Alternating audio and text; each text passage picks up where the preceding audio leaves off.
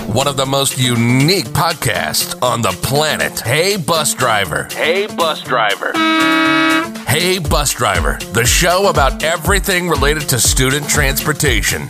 If you're a student transportation professional, you've found your show. Hey, Bus Driver, exploring the entire school transportation universe, talking to interesting and inspiring people, exchanging ideas, promoting student transportation industry growth, and sharing a few funny stories along the way. Now, live from Phoenix, Arizona, this is Hey, Bus Driver, and this is Jason Nelson. All right, friends, welcome back to the Hey, Bus Driver podcast. Today, episode 20. Can you believe 20 episodes already? I'm pretty excited about that. Nice. Got a few friends returning to join a conversation today, just a little bit about COVID-19, how transportation's been going since students in Arizona have returned back to the school bus. And I am again joined by my buddy Chad. Tommy Sims is back.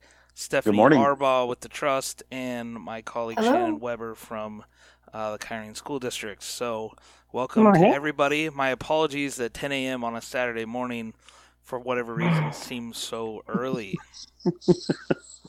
Honestly, when I scheduled this, I was like, we're up at 4 a.m. in the morning, so, it just seemed Monday through Friday only. Yeah, I don't know what I was thinking. I don't know. So glad to have all of you here. Appreciate it. Yeah. Glad to be back. Yeah. Thanks for having us. Thanks for having us. Awesome. Yeah, thanks for having me back, Jason. I appreciate it. Yeah, well, there's been a big petition rolling around online to not have you be coming back. So I signed that petition. I'm wondering when it's I voted 12 times. Yeah. So hey, speaking of, I decided to drop the Tony Romo thing since you're getting a bunch of feedback, a bunch of kickback on that. People have come up with your own persona. Well, I've been kicking it around. I haven't. I thought about going the Troy Aikman route, but apparently there's some controversy with him and the hot mic right now, so I got to skip that. So I'm thinking just do like Chad Madden, like John Madden's illegitimate son or something. There you go. Well, the early years. Or do you have a persona for the Big Daddy Jack's beef jerky? Are you like the pit boss or something like that? Well, I'm just a laborer. No, I don't get to run the show. I'm being told what to do and when to do it. I'm not getting paid, so I'm gonna have to file a lawsuit here soon. Sue that kid. Adult labor laws. Yeah, exactly. I think that was outlawed a couple hundred years ago. Yeah, something like that. But yeah, he's cranking it. The kid's out there smoking away. He's a little pit boss. That's why I need to start calling him pit boss. That's a good name for him. There you go.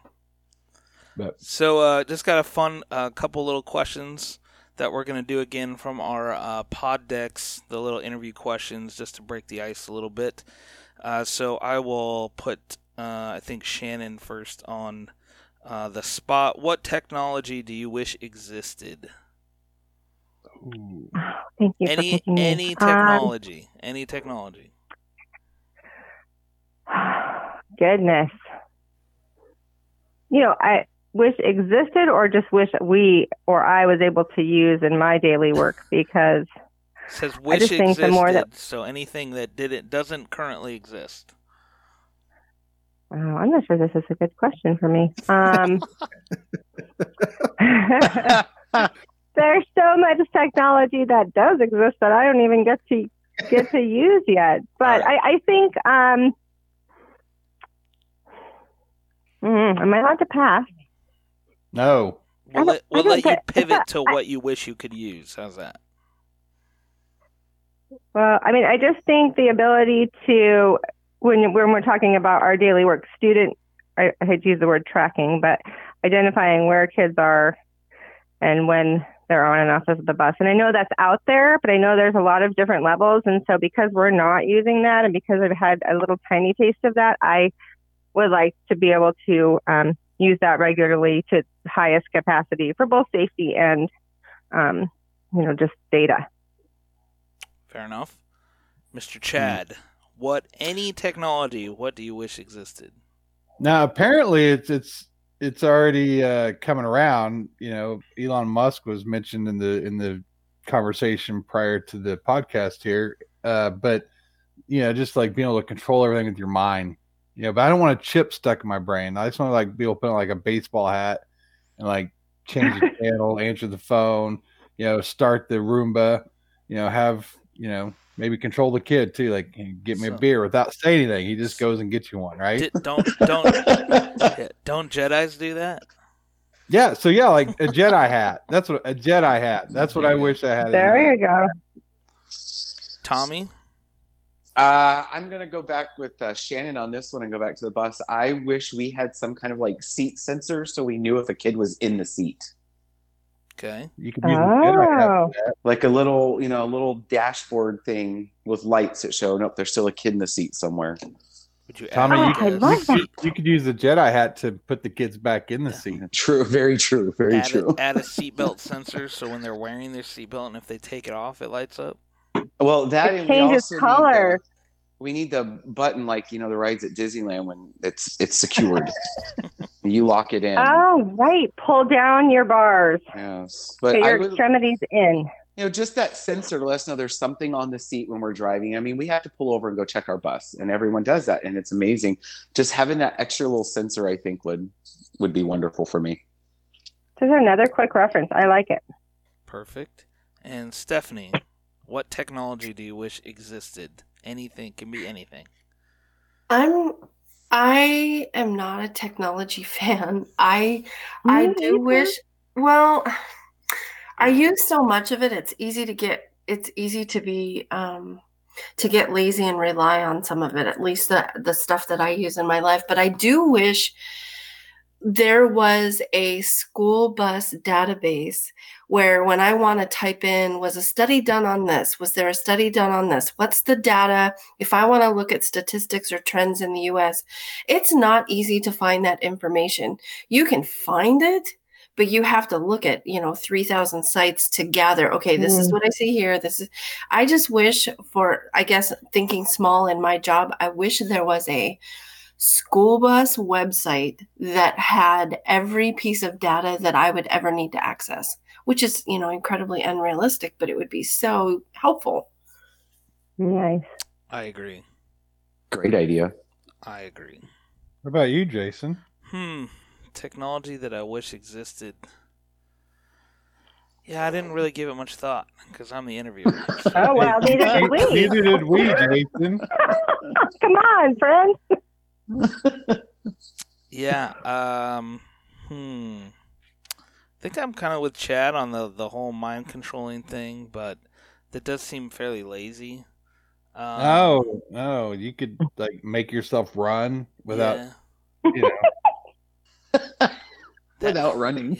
yeah, without. That would be okay. I went on a 6-mile run this morning on my couch. If we did that, I would just use it to make yourself lose weight. Boom, gone. I could go along with that. Yeah, I think I like that technology today. that existed, and I'm sure it's in the works, but and I mean I know it's in the works, but how far is it really going to be in our lifetime? I would love the opportunity for just your average Joe to have a chance to be able to go to space affordably. That's what I want. Yeah. Yeah. So technology's there, but is it really affordable? And we're not really sending civilians to space yet. So, and will it be actually in our lifetime? I have no idea. So if you had the opportunity, would you go to space? Absolutely, in a heartbeat. That was actually Why? one of my dream jobs as a kid was to be an astronaut. Oh, Nice. Cool. nice. Would have been cool. But, switching gears, last question. Maybe we should wrap it up with this at the very end, but I'm going to say it now. Stephanie, what are you most excited about right now? Ooh. Does it have to be industry related? Nope. Could be anything. Whatever The you, Seahawks. Stephanie, are excited about. The Seattle Seahawks are 5-0. Soon to be 5-1 on Sunday. There you go. I will. You said bet right you- now. I will bet you a small, very small, like what's in my change pocket amount of money that The Seahawks will be 6-0. It's probably true, but I can hope. They're always a fun game because they're two nice teams with nice players. So that matchup is always fun with the Cardinals and the Hawks. Should be fun. It's 10X, you live in Arizona. Shannon, what are you most excited about right now? It seems kind of little, but cooler temperatures in the morning and evening. Like I'm telling you, I'm all about taking that walk when it's just a little bit cooler and being outside. It's been a long summer. Has been. So it's good for the mental health. Yeah, it gets us out there and just we enjoy it a lot more when it's a bit cooler. So. And Chad? Well, first of all, Steph, real quick, my son, I told you, is a big Seahawks fan. Mm-hmm. And I have another son that's a Titans fan, and another kid's Steelers fan. So all three of those teams right now are the only undefeated teams in the NFL, which is great. But the Titans and Steelers play tomorrow, so one of them will not be undefeated tomorrow. Oh, man. So probably like the Seahawks, but still kind of excited. Why are you hating on the Hawks? Come on. I'm not. My kid likes him. I like him. I cheer for him. But what am I most excited about right now? Honestly, I think it's my 11-year-old kid, learning business and out working, making jerky and getting up early, going to bed late. I mean, it's kind of exciting to me. I enjoy watching him do it and helping him learn all the ins and outs and expenses and startup costs and gross profit percentage and all that type of stuff. And he's jumping on it and he's enjoying it. And he bought himself a new smoker this weekend. I was excited about that until we got it, and I had to start helping him use it. That wasn't, it's 5:00 in the morning, but no, that's what I'm excited about. His goal is, he says he wants to get big enough. He has to buy a walk-in smoker, which is big. Wow. School bus use. We're gonna trim one out and I brought that up. I said we could convert a school bus to a walk-in smoker. That would be really cool. Wow, he's 11. When I was 11, my mom had to take my Barbies away from me. I mean, that's pretty amazing that when he wants to do it 11. There's a story when the Barbies had to be taken away. For another episode. And Tommy, what are you most excited about right now? With everything going on with the whole pandemic and the elections and everything, I think what I'm most excited about is that my mental health has stayed pretty stable. Oh, sure. I know that sounds weird, but I haven't freaked out yet. Mentally, I'm still here and just going day to day, and that things are working.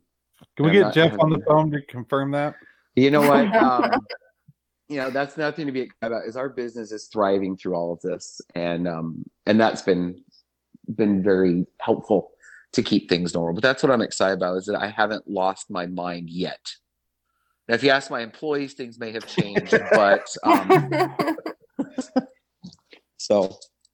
Well, I agree there, and I'll add to my excitement, obviously, the 20th episode here of the show, and it's been a interesting journey. I think COVID's given us a lot to talk about over the last 19 episodes, and we've somehow been able to spin it in there. I know it's been so impactful on all of us, and I think one thing I think Shannon and I were talking about the other day was just that this industry itself, for the most part, at least for those that are employed by school districts, not necessarily the private companies, but this is an industry that can last a global issue, right? And there's so many people that have lost their jobs, or businesses have closed and whatnot, and I've thankful that we are still employed and there's still a reason to continue educating students. So it's really been insightful just to see a whole different aspect and kind of have this challenge and a puzzle to every day has been something different, right? And we're all just, I mean, I can think back over the several meetings that we've had since March, and just it's like, nobody still knows what's going to happen in the next 2 months. So, yeah, I think people still think the yellow school bus is somewhat of a safe place. So I'm super grateful for that too. I mean, our families and our Agreed. schools and what have you, it's still the safe place, right? It represents that. So that's good news. Yeah. So we're coming out, obviously, by the time this comes out, we'll have already been a week removed from School Bus Safety Week. But since yesterday was the last day, anybody do anything fun? I know we did. Shannon, you can share that. Tommy, did you do anything as far as School Bus Safety Week goes for your staff? Normally what we do is we send out coloring pages for our kids throughout the district, especially our kinder, first, and second graders. Just color stuff for us to hang up and decorate in our office. And with everything going on this year, it just didn't get done.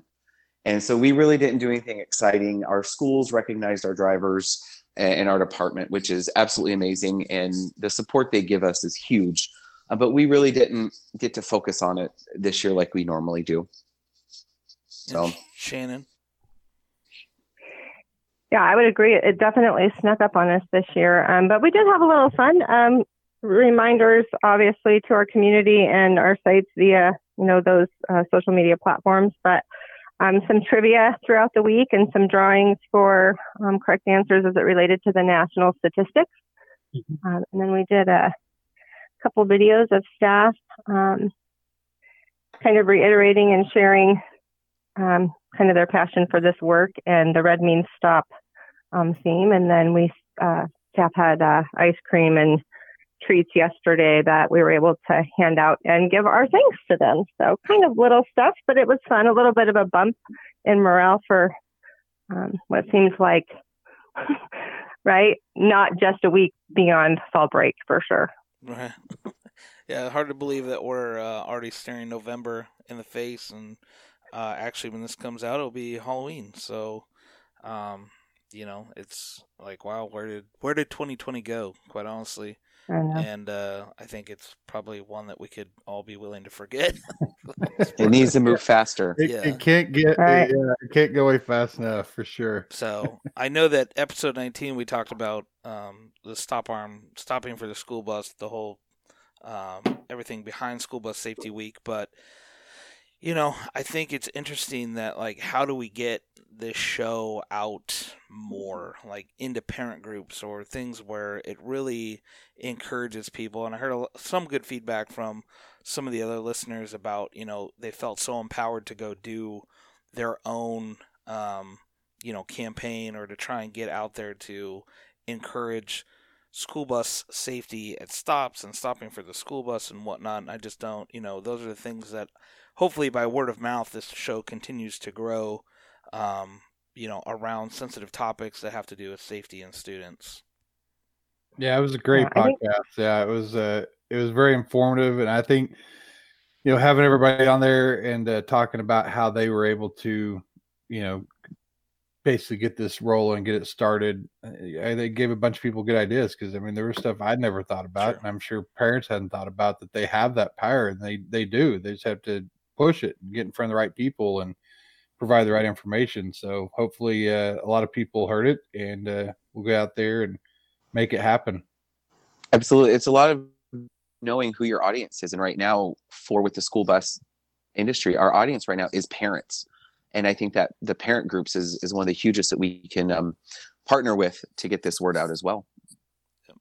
Yeah, it was one of my favorite episodes also. And I think different from other states, as I was listening to your guest from Pennsylvania, I believe it was, is that we, here in Arizona, it's just built different. You're in the district really, we have, DPS and overall standards, but the district really dictates what you can and can't do, different from other states. I feel like it's just more universal. So I think some people get overwhelmed with where do I begin? So if they don't have someone kind of hand holding in a little bit of a cheerleader section, it diminishes kind of their ability to go forward.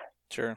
That's that helpless feeling that we've talked about before, especially for bus drivers. I heard it just this week of, people stopping and people just blowing right through their stop arm. So, you know, and You I know they that fill just, out the little ticket, but that's it. They don't feel that that's going to be a resolve. right. Yeah, it's definitely tough, and you know, we've been transporting students since realistically August 17th, I think, was our governor's order for students to return back to school in some capacity. But you know, for the most part, I think everybody's had to at least provide transportation to their special needs population or their homeless population. So, Tommy, when did you guys actually transition back to a full or semi-full load of students? What looked regular, I should say. September 16th is when we started our hybrid model. So kids were 2 days a week, and then Fridays were all virtual days. That's when we started, and we started to see, you know, the kids actually coming back that wasn't special needs. You mentioned the 17th was when we started with our special needs areas, but gen ed students around it was September 16th, and then we phased in, which was an amazing process. I loved it. This week, starting Monday the 26th, we start our 5-day in-person with our K-5 kids, and then our 6-8 starts on Monday the 2nd of November. Nice. So. And how's that been going? I mean, what's your biggest load of students that you've had? It's actually going very, very well. I'm sure everyone listening has this shortage of drivers. We're short 13. I have a route every day right now, and we normally bust between 35 and 4,500 on any given day during a normal school year. This year, we're about 600 to 700 kids a day. So we're down very low. But what it's been able to do is we've been able to do, I think the biggest fear all of us in the industry had when we heard social distancing and physical distancing on the bus was, well, we're not going to be able to legitimately do every other seat, every other row with kids on the bus. But with the low numbers, we've been able to. Mm-hmm. And I think that's one of the big successes that we've had. Now, our middle school numbers are running up in the 20s to 30s. So it's a little more difficult, but with our little ones, we've been able to do that every other seat, every row, and it's been a success. Sure. And the drivers are able to get to really know their kids more one-on-one than we normally do with 55 to 65 kids on the bus. So, right. Are you guys are you requiring your drivers to go ahead and run through the whole route, or have you modified routes to if they only have 3 kids on the bus, there's no point in going to 10 stops? Well, and that was my whole thought behind it, was we would be able to and run Monday, Wednesday routes, then Tuesday, Thursday routes. But the way our district set up the hybrid schedule was we basically have kids at every stop every day. It's just a different group of kids Monday, Wednesday, Tuesday, Thursday. So we're still running all of our stops and picking up 1 here one day, maybe 4 here the next day. So we haven't been able to modify that yet. That's our next step after 5-day in-person starts, because we have more students now that our district announced that are switching from hybrid or digital learning back to that 5-day model. Mm-hmm. So we're going to give it a couple weeks to see how many are riding and see if we can adjust some more routes and hopefully get some more of the office staff off of a bus every day so we can do our jobs and not get so far behind. Sure. Shannon, you want to share what we're doing? Yeah, so we also had the opportunity to phase mainstream ridership in, which I agree was great. So we're able to do our K2 kiddos, and then the following week, 3-5, and then I think a week or 2 later, transitioned our middle school riders in. It was good. It was good for setting guidelines and expectations for safety, masks, hand sanitizer, those types of things. Also getting to know the kiddos. I think we have about 50 to 60% ridership. Jason, would that be accurate? Yeah, correct. So we're still, we still have less than normal, but certainly can't social distance on the bus. But, one of our, I think silver lining moments is that kids are okay. They're okay wearing the mask. And for the most part, that hasn't been, our issue for discipline. I agree. Our little ones are so excited to show us their mask every day and what's on it. So it's right, and they're proud, right? It's an easy way to get a high five or a thumbs up if you're wearing it well. And I think so that's been good.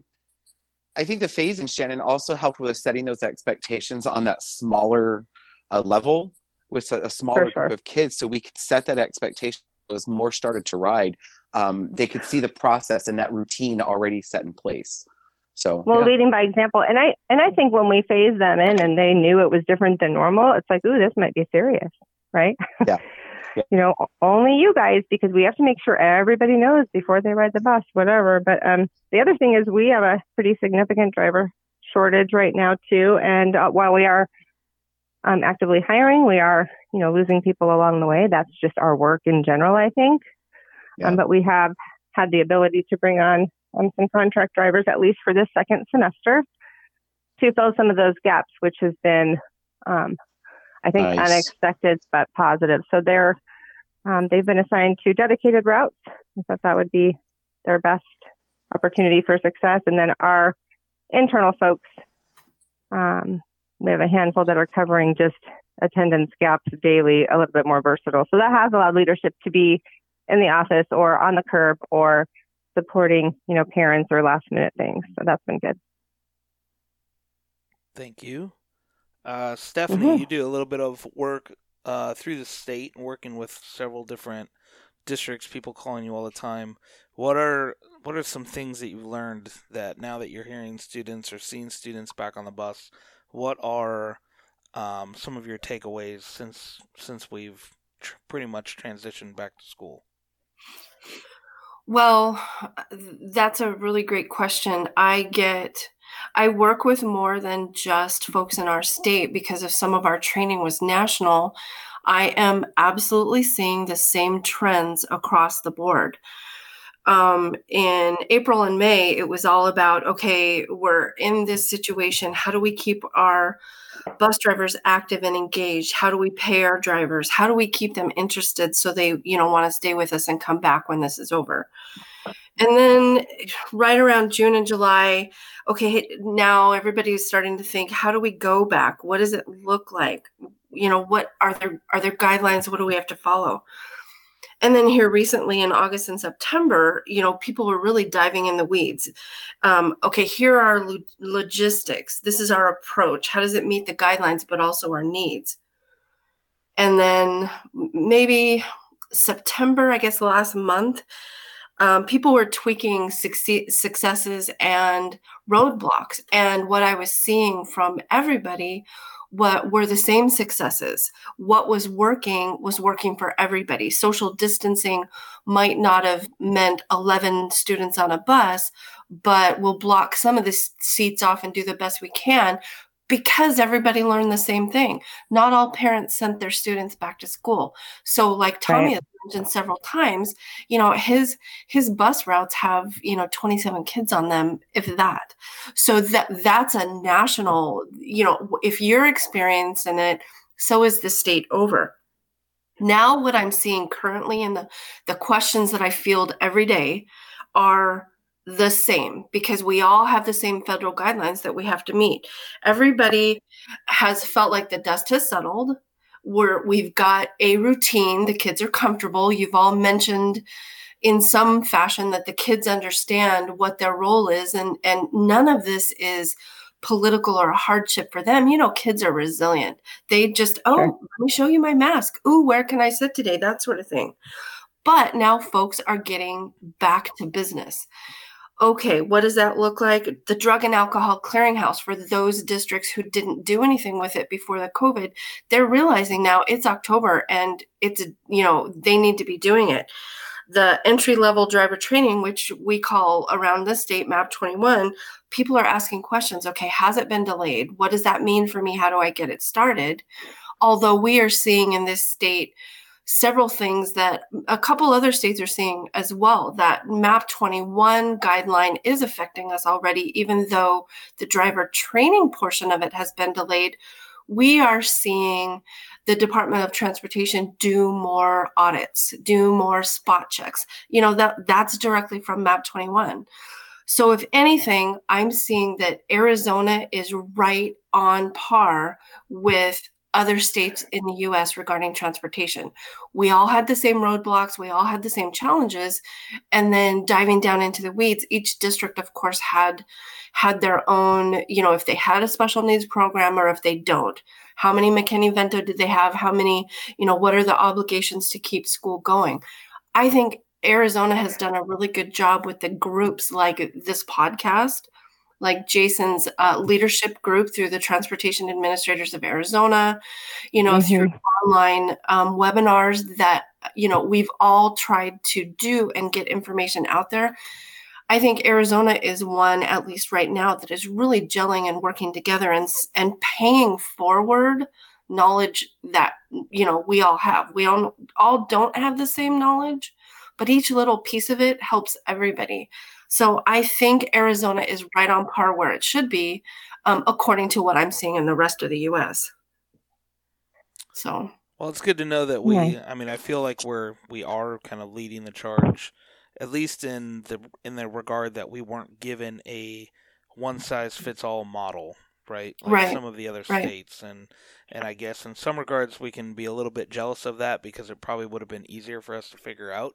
But in the same regard, we've all come together and kind of come together as what logistically and logically makes sense for all of us, so that we're not having to try and go reinvent the wheel or adopt a model that might be a little bit more egregious, like some of the true physical distancing that states are requiring on the bus, right? We're, like Tommy said, inadvertently getting it already because we've seen 50 or 60% of our ridership go down just because people have gone into either online learning of some capacity, and then from that we actually have 50% more of those students that are actually riding the bus. So that means 50% that are actually being transported by their parents or, ending up in, staying home sick or whatever. Well, and our roadmap for reopening that was created in our state really didn't give us much of an option except to figure it out on our own. And what I loved is how we came together as peers in this state and sat down together and was like, what's your district suggesting? What's your suggesting? And we came up with something that I think we're all basically following with a basis. And then we're adjusting it to what our district needs are individually. And I think that's what helped. Because remember, our roadmap said for school buses was your drivers are transportation is the first to see the students and the first to be able to check students. And that's all it said for us. So we had to create something on our own, but at least it came from us in our industry to know what we could and couldn't do. Right. Yeah. And it's great that the state communicates as well as it does, because when this first hit, going around to the different, going around to the different school districts, there were so many different ideas. Everybody was in panic mode. I don't know how I'm going to be able to pick up all these kids.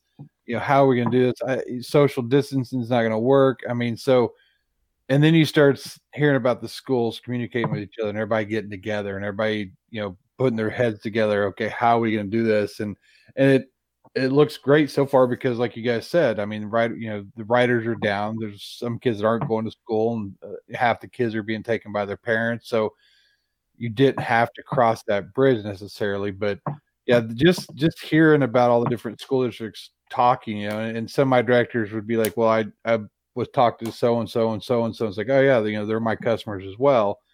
And so I heard about everybody starting to communicate, which is great. Everybody put their heads together because there wasn't a set standard by the state, like this is what you have to do, which probably worked out in everyone's benefit because agreed.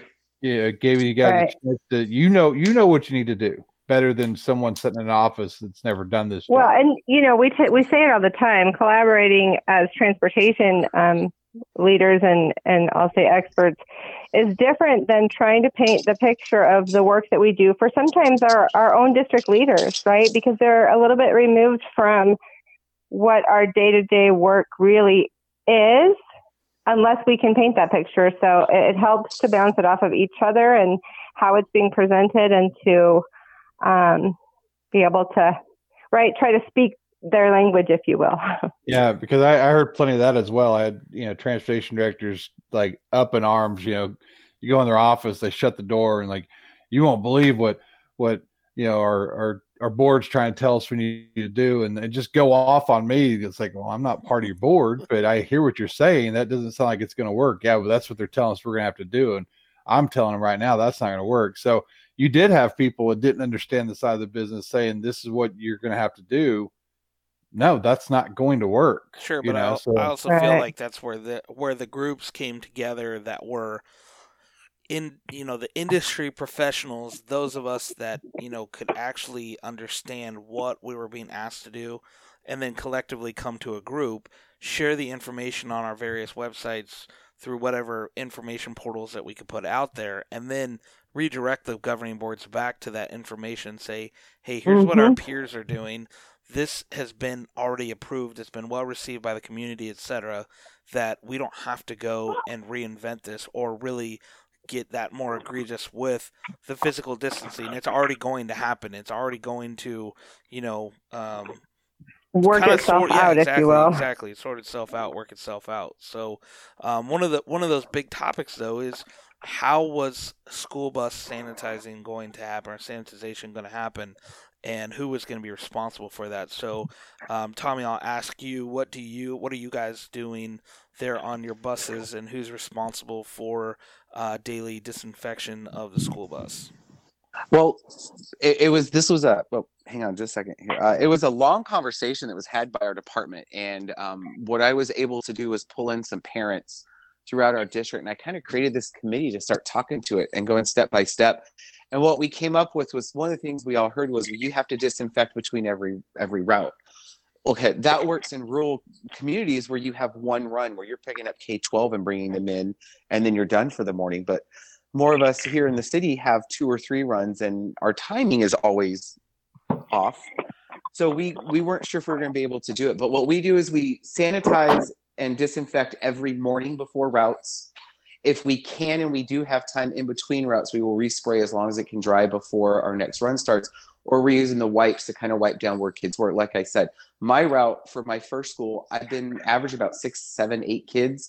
So I can wipe down just those seats before I start the next one. After morning routes, we sanitize and disinfect again. And the same happens for the afternoons. And then with virtual day on Fridays, that's our deep cleaning day for our buses. Our drivers all come in and they do a complete from top to bottom, sweep, mop, wash, wipe, sanitize, everything again. We're also running in the mornings. Every other window is a quarter to a halfway down with the roof hatches open. In the afternoons, which this may be changing now since, as Shannon mentioned earlier, our temperatures are finally dropping and we're not 140 degrees.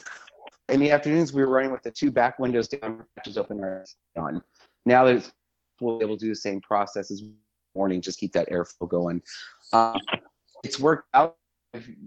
Bags, the cleaning and disinfecting stuff for my drivers that they carry with them to and from the bus. It's got the handheld sprayer, a little water bottle for spot cleaning. They're antibacterial wipes, gloves. We have each driver has about 50 youth disposable masks for students when they need that. And it's been working pretty well. And my board was very happy with the plan. Everyone and parents were very happy with our plan, and they see it happening. I've gotten calls, thinking that they see our drivers actually in between. They're actually cleaning and scrubbing. So it's been working well for us. Nice. Shannon, what you want to share what we've been doing? I do, yeah. So we kind of the same thing. So one of the things we were fortunate enough to accomplish is an additional 10 minutes between our runs or tiers of school starts. So we do have a little bit of time we need to actually do the sanitation application between tiers of students, which is very reassuring to community and school leaders, just based on the fact that if a positive case popped up, or if. Yeah. Right, exactly. So we had the ability to say yes in between. It was sanitized. So we're not trying to contact trace multiple tiers. But additionally, drivers, same thing. They have the gloves, they have the masks for students should they not have their own, and then they have a little sprayer distributor that they walk their bus with high touch surfaces. Kids are using hand sanitizer as they enter the bus morning and afternoon, and of course seating with siblings or same seat. That's been a hot topic this last few weeks. Is the seating chart in place and is it being enforced? Parents are asking, schools are asking for copies just because it's one more level of, assuredness or details if in fact we have to go back and contact trace. So I think one of the things, go ahead. Drivers like that they get to be in charge of it. They get to be in charge of their sanitation, which means they get to be in charge of their safety. Correct. Yeah, I think that, we continue to see more and more students coming back to the bus. We've seen a lot of students that parents elected the flex learning option, which would have kept them online for quarter two. And I think they're being allowed to change their minds. So we're seeing students come back that we weren't planning for, but we're also seeing increased ridership for our special needs. So now we're no longer able to sit one per seat. I've got drivers asking for more seats in their buses, and I think, we just keep reverting back to what our mitigation strategies on the bus, for those that can wear masks, should wear masks. And, we're just going to have to double up, on ridership in those seats for the time being. Tommy, are you seeing an uptick on special needs ridership in your district? We're starting to see it. It hasn't been as quick as I was expecting it to be, but we are starting to see a little bit of an uptick. And now that 5-day in-person is actually starting, we've gotten a lot of calls this week to be prepared for it for next week and schedule more students. We have been using on the special needs, and because like you mentioned, asking for more seats, our special needs buses that are wheelchair capable, we don't fill the whole thing with seats because we have to leave room for students and chair. So there has been times when we've had to put students together. But it's the ones that can wear masks, and we know will wear the mask, and we're not going to have the issue and the fight with them to do it, or the face shield, anything like that. And Shannon, you said something that, putting it back in the driver's hands. One of the things that we mentioned was one of the parents said, well, maybe we should just have designated 5 people only that do all the buses. And my comment was, I don't want the drivers to guess if their bus was done or not. Not else. Put it back in their hands. It's been powerful. Because they're going to get it done, especially with fear that's out there, because there are still under fear of everything. So they're like, our buses are so clean, get off the floor basically at any time. That's how clean that they've been with these drivers going at it, which is great. So that's why we chose that it was the driver's responsibility to do their own bus. Agreed. Yeah, they get to be assured, like, we know how well it was done. We don't have to second guess. And yeah, it's definitely been a positive for us. How do you guys, just curious, how do you guys confirm this? Is probably a good question from a parent that's listening. How do you guys confirm that every driver has cleaned their bus thoroughly? I mean, I'm sure that, unfortunately, there's some drivers out there that probably aren't going above and beyond to make sure it's clean. They're probably not all of them. I'm just saying there may be 1 or 2 here or there. No, how do you confirm that it's been thoroughly? It's a great question. With our pre-trip sheets and our weekly mileage sheets all on one, we added more columns of the check marks of when the bus was cleaned and disinfected and sanitized, and the driver signs off on it. And the fact that it is in our new cleaning protocol that was approved by our board of their expectations. So if one is not, it will lead to discipline because they're not following the proper procedures and safety protocols as well set by the district. But yeah, we do have a sign off, just like they do with their pre-trip. They sign off on their pre-trip that they did it properly. That's they're signing off. That's their word. So that's how we do it in our district. I'm sorry. Go ahead, Shannon. I'm sorry, Chad. No, just really that signature. I agree to participate in the new, for us, it's the Safe Strong procedures and policies.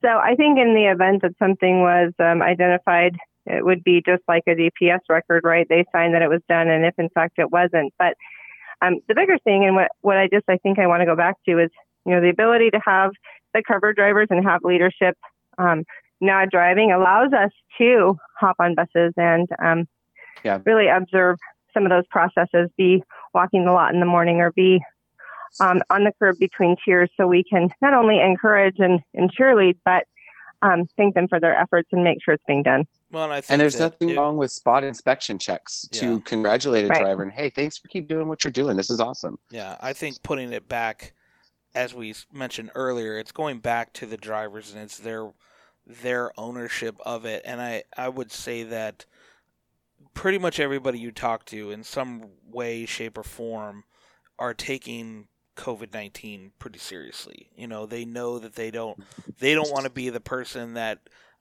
causes somebody to catch it. And so I think that when you think of the strategies that we're employing on or deploying on our buses, they're not that hard, right? And I think that, that's that extra safety piece. Like, they don't have to trust that somebody else came in and did or didn't do it, like a custodial staff or something along those lines, they know that their sanitation happened for the bus either in between runs or before their next route or whatever. It's really on them. I sat with my guys and we had a long conversation because in the industry, we always get the grunts and groans when we ask them to do something outside what they normally think they should be doing. And yeah, it's a little extra work, but I just put it back as, I honestly don't want to be the person that if and when there's a positive case on our bus and they're going through everything. Did we clean the classroom? Did we clean this? Who were they around? Oh, they rode the bus. Was the bus clean? I don't want to be the one to have to answer why I didn't clean that bus. Sure. And why I didn't disinfect it. And I think that's the big thing is it's a personal thing. People are scared and they're going to do what they can to make sure they're not getting it. So they're going to clean as much as possible on their Well, and you made go ahead again, Ken. No, you're good. Go, Chad. I was just going to say, is there cameras at all? I mean, is that a possibility where you guys are having them do it while the cameras are on, the bus is running, the cameras are running, just in case someone comes back and says, well, I don't think this person cleaned the bus. Absolutely. Our cameras are set to stay on for, I believe, an hour after the ignition's turned off. So, yeah. I mean, that captures quite a bit of in between runs. And then, when they're coming back, we give all of our drivers, as Shannon mentioned, we got the 10 minutes in between runs, but we also gave our drivers an additional basically 30 minutes in the morning and 30 minutes in the afternoon for pre-trip and post-trip. So now everybody has a 30-minute pre-trip time, a 30-minute post-trip time, and it was explained to them that this was the reason behind it. And so these were the times. Yeah. That way they couldn't come back and say, I don't have enough time. You basically were given an extra hour a day to handle your sanitation, your cleaning, all your DPS stuff that you need to do already pre-COVID. We're just adding that extra time in there. So if they choose not to use it, then yes, absolutely, we can go back to the cameras and verify that they have or they haven't. And we're going to hear of a case where it comes down to, a district pulled the cameras to make sure that bus was cleaned. We know it's going to happen. Yeah. I mean, we're already, and we can transition, into the cameras being used for contact tracing because we've already been asked for that. So, Tommy, how has contact tracing been done in where you're at? Well, contact tracing was my biggest fear for the longest time because, my mind was all set on we're going to have 65 kids on this bus all the time running and going. But then when it came down to it, we normally use this student tracking program. Well, our district didn't want to do the no pass, no ride, so that didn't work. But our routing program is able to create a report where I pull all the students assigned to the bus within the information is their bus up, their name, their grade, and their bus number. So my drivers can verify, and they're cut up into wristbands, just real strips of paper that teachers tape around a kiddo's wrist. Basically, to reiterate, you're using a wristbands that you're printing out of your routing program with the students' names. I assume where they are you putting in there where their seat assignment is? Are you using seat assignments in your routing program, or are you relying on the drivers to indicate which seat the student is sitting in based on their seating chart? Driver seating chart, yeah. Got it. Okay. Driver seating chart. Got it. So, and then you put them in a little bag, and then you're, I assume, just throwing them in a box or something somewhere that you can reference after or before within 14 days. Yep, correct. Got it. So. Shannon, you want to talk a little bit about ours? I mean, we've seen some uptick in cases, and that's been a very interesting process, and I think has also shown the true need for some sort of student ridership program. Yeah, for sure. So when you early on asked about that whole technology piece, that just makes me want that even more. But yeah, we while we don't have a daily tracking piece, seat assignments, right, required, and then we have a program that drivers put their seating chart into called Bus Conduct that schools can also access and see the seating chart of the routes that serve their campus. So again, already this last few weeks, and while we usually give drivers several weeks or at least a few weeks to get their seating charts prepared, it's like now more than ever, not only should they be there, that we really need to be enforcing them, because what we say must be so.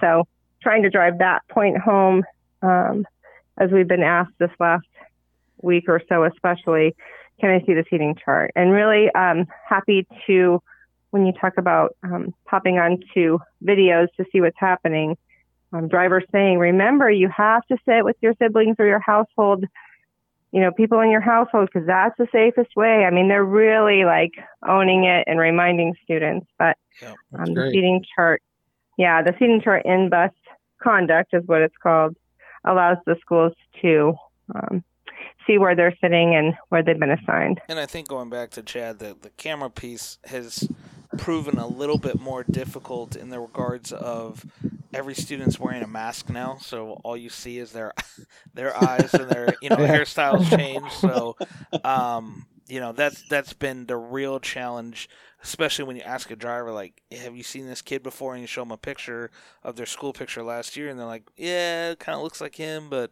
I envision him with a mask, so that's definitely been an interesting challenge. Stephanie, is there anything that you're hearing, maybe creative ways that people are contact tracing other than what's been mentioned? No, it's pretty standard. What I remind folks, though, is don't rely so heavily on the cameras that it's your only source for the school bus portion of it, because you can have cameras on your buses and go to, a lot of them are digital. However, with that being said, you can go to look at the video and there's nothing there. Sure. So I have a question. Aside from the cameras, what are some creative ways that you are looking at how to make sure that your drivers are doing the cleaning? Tommy mentioned, we had a phone call the other day, and Tommy mentioned he knows that his drivers are doing it because they're coming in daily to get their little spray bottles refilled. So what are other districts doing to ensure that their drivers and staff members are doing what they're supposed to be doing? Yeah, I definitely agree to that. I mean, I think within our own operation, it is really just trust. There's the but verify, but it's almost like when we do our own behind the wheel evaluations of our drivers ongoing, they could be the best driver when you're sitting there watching them, but what are they truly doing after the fact? And that's what I really enjoyed about when we did the Transmist episode, was that they had created a system that gets installed, and it has a way to have a tracking log of when the system was deployed. And but again, that's a fairly, it's not expensive when you talk about the overall cost of a school bus, but it's an expensive cost from M&O funds to come back and retrofit all of your buses so that it can be done, and just not really logical to get it deployed right, to get it deployed right now. So, that's the hard piece. I mean, other than having them turn in a paper ticket, I would say maybe, but even when you think of like the Zonar pre-trip and post-trip tags and add it to your, the little Ever piece, I mean, there's nothing that's preventing people from just physically going back and wanting it. Just like your student checks in the back. They can walk right past a sleeping student, push the button in the back, and then walk back to the front of the bus. Did they physically actually check for students, right? I mean, I think we're just trusting adults to be adults and be responsible. Yeah, and we always talk about that complacency and that awareness, and having to engage your awareness intentionally every single day. Like, did I spray every seat? Did I, whatever it takes? Because at the end of the day, it's up to them. I think that what you said, Stephanie, too, we have a distribution of the sanitizer that our district is using, and we're definitely changing those pods. So we know that they're filling their bottles for sure. So that is one reassurance. Sure. How about this? You guys talked about you got mask on. You definitely, you don't know for sure if the kid's been on the bus or whatever. How about when the kid gets on the bus, you do roll calls? They walk by the driver, they say their first and last name, just on their way by, and then you got it on camera. You can hear the audio and say, "Oh, well, there's little Jimmy John right there with Sure. the red map." Yeah, I mean, I again, it goes back to, not everybody was afforded the time, the additional 10 minutes, and depending on, like, we didn't go through and really change our routes based on how many kids were riding. So pretty much all the routes stayed the same. We were given an additional 10 minutes. I think that if we had gone and created routes for just the students that were needed, we might be able to afford ourselves a little bit more time to do that.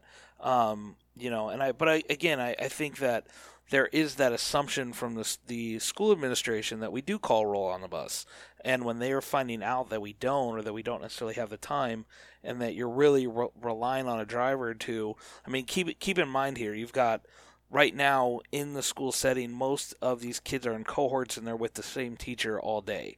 So the teacher's working with 20 students.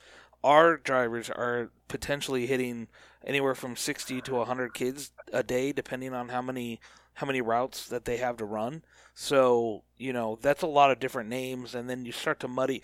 You go fast forward 14 days, and you go, was that kid on the bus 14 days ago? I can't remember. I think he was, but maybe that was Tuesday. I don't remember. And it just, everything just kind of muddles together. So. And I would go one step further. Just like there's some really districts whose funding is limited and they don't even have cameras. I can tell you, like in my career, I have been in places where maybe one of the 3 installed cameras is even working without sound, and other buses have brand new 8 camera systems. Sure. So it's quite a range of resource. And I'm just trying to sell more cameras. Yeah, but right? Also, to Stephanie's point, don't be so reliant on it, right? I mean, most of the technology that's out there as far as cameras go, you have report-based software that comes out of the camera system to tell you which cameras are working and which ones aren't, which ones need attention. But again, does the department have that much that manpower to go in and keep up with it? I mean, that's the other side of it. It's great that it's mounted there, but it kind of goes back to our other episode when we were talking to our REI, was that it, just because the red light's on, did it actually have a VCR of the tape in there? Just, so kind of interesting for kids. Well, and I can tell you that a majority of the school districts up on the Navajo Nation, which, takes up 30% of the state of Arizona, they don't have the technology on their buses. Some of them are in such a rural and hilly mountainous areas that if they get extra money, they are putting, 4-wheel drive and bigger shocks and bigger tires so that the school buses just physically operate. Sure. And, a lot of those districts up there don't have access to any of this. And one of the things I wanted to say earlier to you guys as a kudo to everybody who's interested in getting information out, there are a couple states, and I'll lump in our Navajo Nation in this. Their school is not even starting. Right. And some of our Navajo school districts aren't even starting this year. They're all going to be, or physically start, I guess I should say. There's going to be no in-person school for them. It's all online. So the time for them to be learning all of this is months later, after all of you guys have gone through the trials and errors and what works and what doesn't work. Sure. So the challenge now is to make sure that folks like that, know that something like this podcast or the leadership groups, is out there. When they start back, they can go through this library and say, okay, where did they talk about social distancing? Where did they talk about, contact tracing? So it's really important that you guys are doing this now for everybody now, but think of the districts who haven't even gone back to physical in school yet. Right. So I love that. Yeah. It's a great reminder. Valid points. So, obviously there are some that haven't returned back to school, but those of us that have been met with quite a few shortages as far as staffing goes. I know that, pretty much right up until the point until we said, hey, here's your work assignment, we were looking pretty good, and then it seemed like we lost 10 or 11 within like 2-week time span. So, Shannon, you want to talk about kind of what we did as far as just overcoming that, what we've been doing, and and then we can switch gears to Mr. Sims. Yep. So we did. We were down, I believe, 12 or 13 when it was pretty close to showtime, and so I did share that we were able to contract 7, I believe, drivers from a local driving company. But in addition to that, right, the low ridership helps, but you always know in the back of your mind that if they're eligible to ride, you have to be prepared to transport when they're ready to ride. So we collapsed, 10, correct me if I'm wrong, Jason, 10 routes, and kind of shuffled them to other routes because of the lower ridership. We were able to do that. But we know, as we spoke earlier, like as those flex learners come back in person because they're reassured by what they're seeing, there's potential that those routes will have to be added back, because it's a really fine balance of making sure that, right, maybe we don't just have one student in every seat, but we still don't have full buses. But as they return, right, some of our drivers like, well, I have 40 and I'm getting a little nervous, right? So we have to make sure that we're offering that safety component for that, reinstating those routes that are the fullest. Yeah. Tommy, you want to talk about your walk boundary changes? Yeah. When school was getting ready to start, we were down 13 drivers and still are, because I can't get any applicants. But what we did was I went to my board and talked to them, and we proposed moving our walk boundary from 1 mile to 2 mile. It was some debate back and forth on as to why and safety measures, but in the end, my board approved it. But what we were able to do with talking with parents and encouraging parents to bring their kids to and from school right now was we've been able to accommodate everyone that lives less than 2 miles, but more than 1 mile. We've been able to accommodate them on the bus, which has really helped. But it gave us an out to where if we did start getting too full, as Shannon said, some of them are looking, we're in the 30s, 40s. It's getting a little nervous. We're able to go back as our backup and say, we can no longer accommodate this. But that was the first thing that we did. And then I started looking at more routes, and I was able to drop about 7 gen ed routes after we saw who was riding. And then special needs, I was able to eliminate 2 after commitments from parents that they would not be coming or bringing them on the bus. Sure. Yep. And I'll add to Shannon's piece, just really going through and looking. We'd sent a couple parent surveys out before school started, before you transitioned all of our students back out of flex learning after the 17th, and we're able to really just identify what our potential ridership should be. That was obviously, so all the routes were kind of based on that. And then, like I said earlier, we've been able to see that we're really only getting about 52% ridership of what our eligible ridership is now. So we've got a little bit of room and flexibility to, if I needed to collapse a couple more routes, I probably could. But some of the successes that we've seen is that we did do a little drive the bus campaign for when was that? September? 3 months or 3 weeks in September. 3 weeks. We were basically giving anybody an opportunity to come out and drive a school bus in a closed course and do on-site interviews, and just give people an opportunity, like, hey, I don't, you hear it all the time, I couldn't drive a school bus, it's too big, but getting them out there to see it and doing that, I think we onboarded 4 with the potential of 5th coming on board. So been pretty successful as far as that goes, and just really trying to get the word out there that we're hiring. It's hard to compete with the unemployment rate or the unemployment insurance and benefits that are out there and available right now. But I think for those people that are looking for work and want to work, we're definitely seeing people stop by to get interested in it. But a lot of our roadblock was the wait for testing as well, because we weren't sure with the go online to schedule the day to do your permit test, and it was 4 or 5 weeks out. Yeah. And Sure. now, thankfully, that has changed. Now you can go on and get it 2 days later. But that was one of our roadblocks also. Yep. There for a second, I thought you meant a different weight. I'm like, whoa, hold on a second, Tommy. Delay. Delay. Okay. Stephanie, anything that other people are having successes as far as, I've heard several districts that are even shorter than both us and Tommy's district, but anything that anybody's been doing to get to at least close to being fully staffed? Did you say Steph? Because I Yes, heard you cut out. Steph. Okay. You guys went through this a little bit earlier in the summer. What a lot of districts are doing are borrowing staff members. One of the benefits to that happening that may not occur in other states is they all belong to the same insurance company. And so they're able to consolidate routes and share drivers. So I've had several districts do that.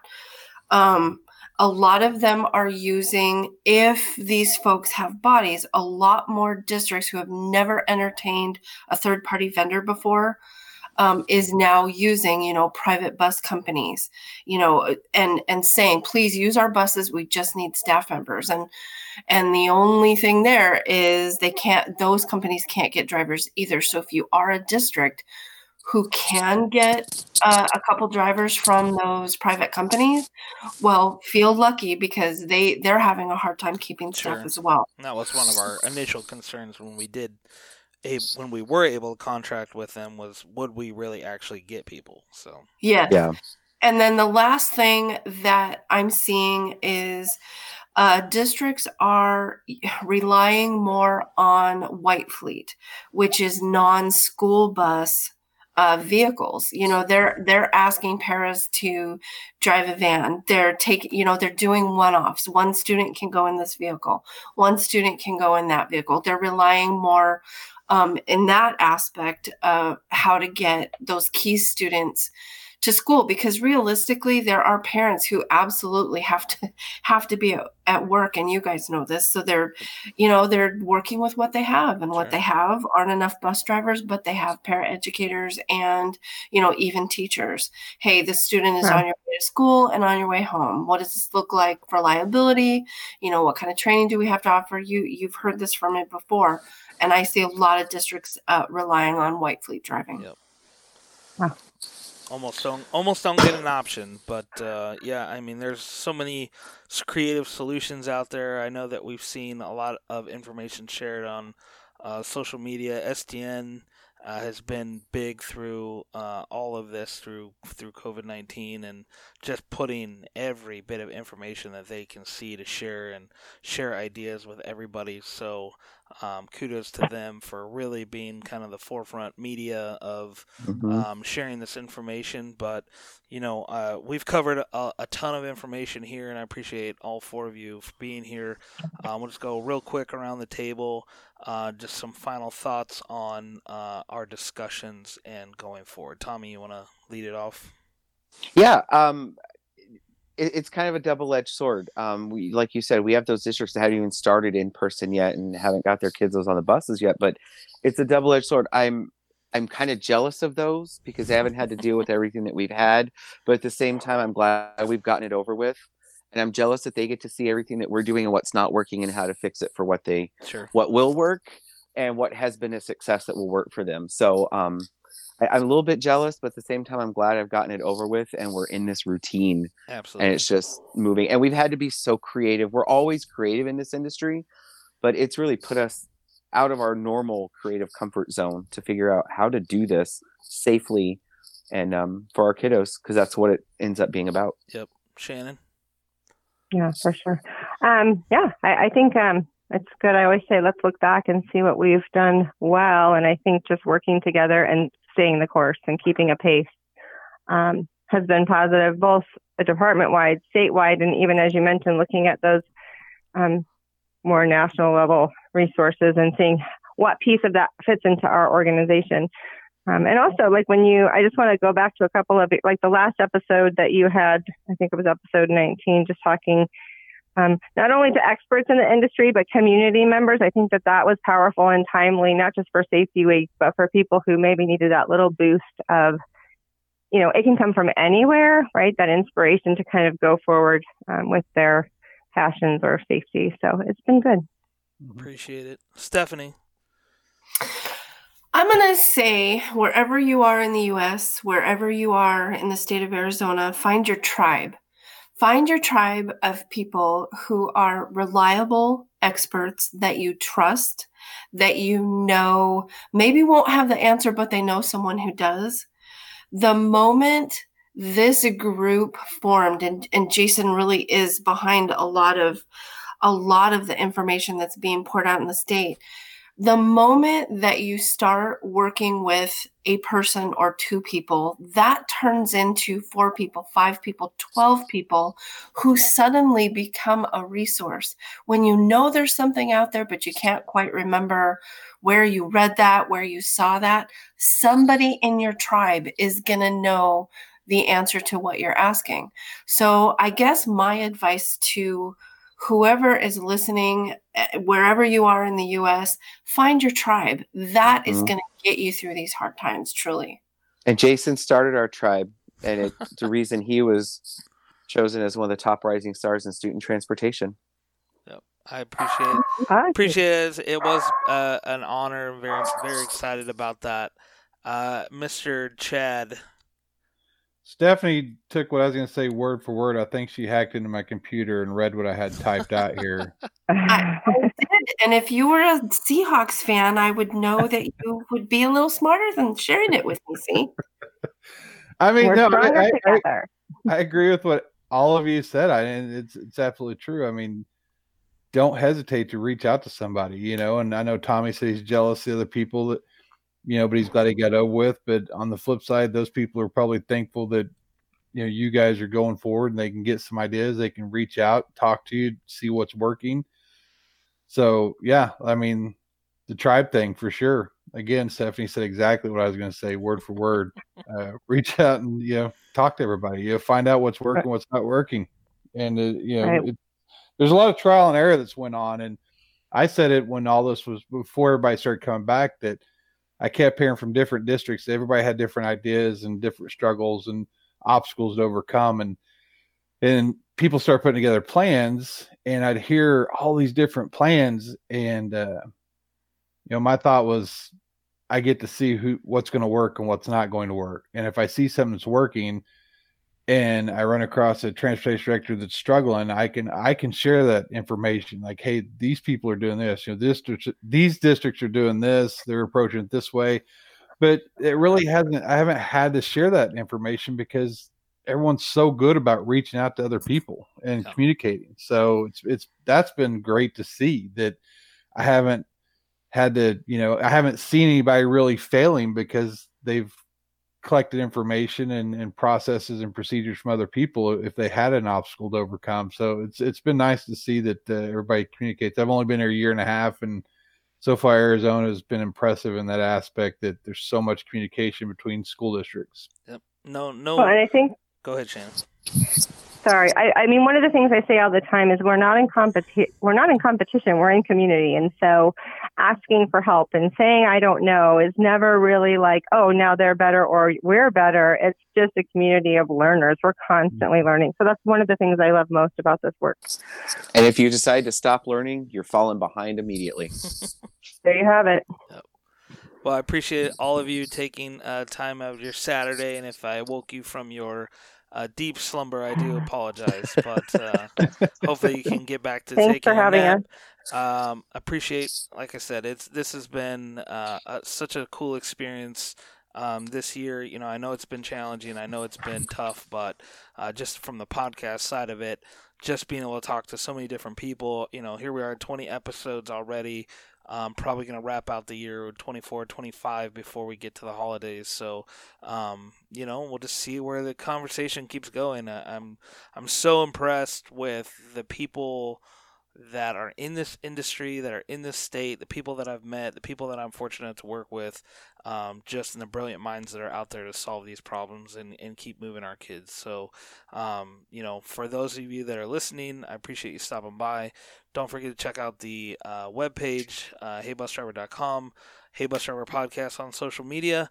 And until next time, help get this out, help get this information out to everybody out there. There's so many people that probably haven't heard this yet, and there's so much valuable information in here that I really think that people would find this a benefit. So we'll talk to you all next time, and thanks again. Stay safe and keep a smile on for your kiddos. Take care. Yes. Thank you, guys. Take See you care. later. Thanks. Bye-bye. Bye. You've been listening to Hey Bus Driver. Thanks for being part of our community. If you're a student transportation professional, you are part of our family. The show is coming to a close, but you can reach out online. Find us on Facebook and Instagram at Hey Bus Driver Podcast. And check out the website at www.heybusdriver.com. Till next time, this is Hey Bus Driver, signing off.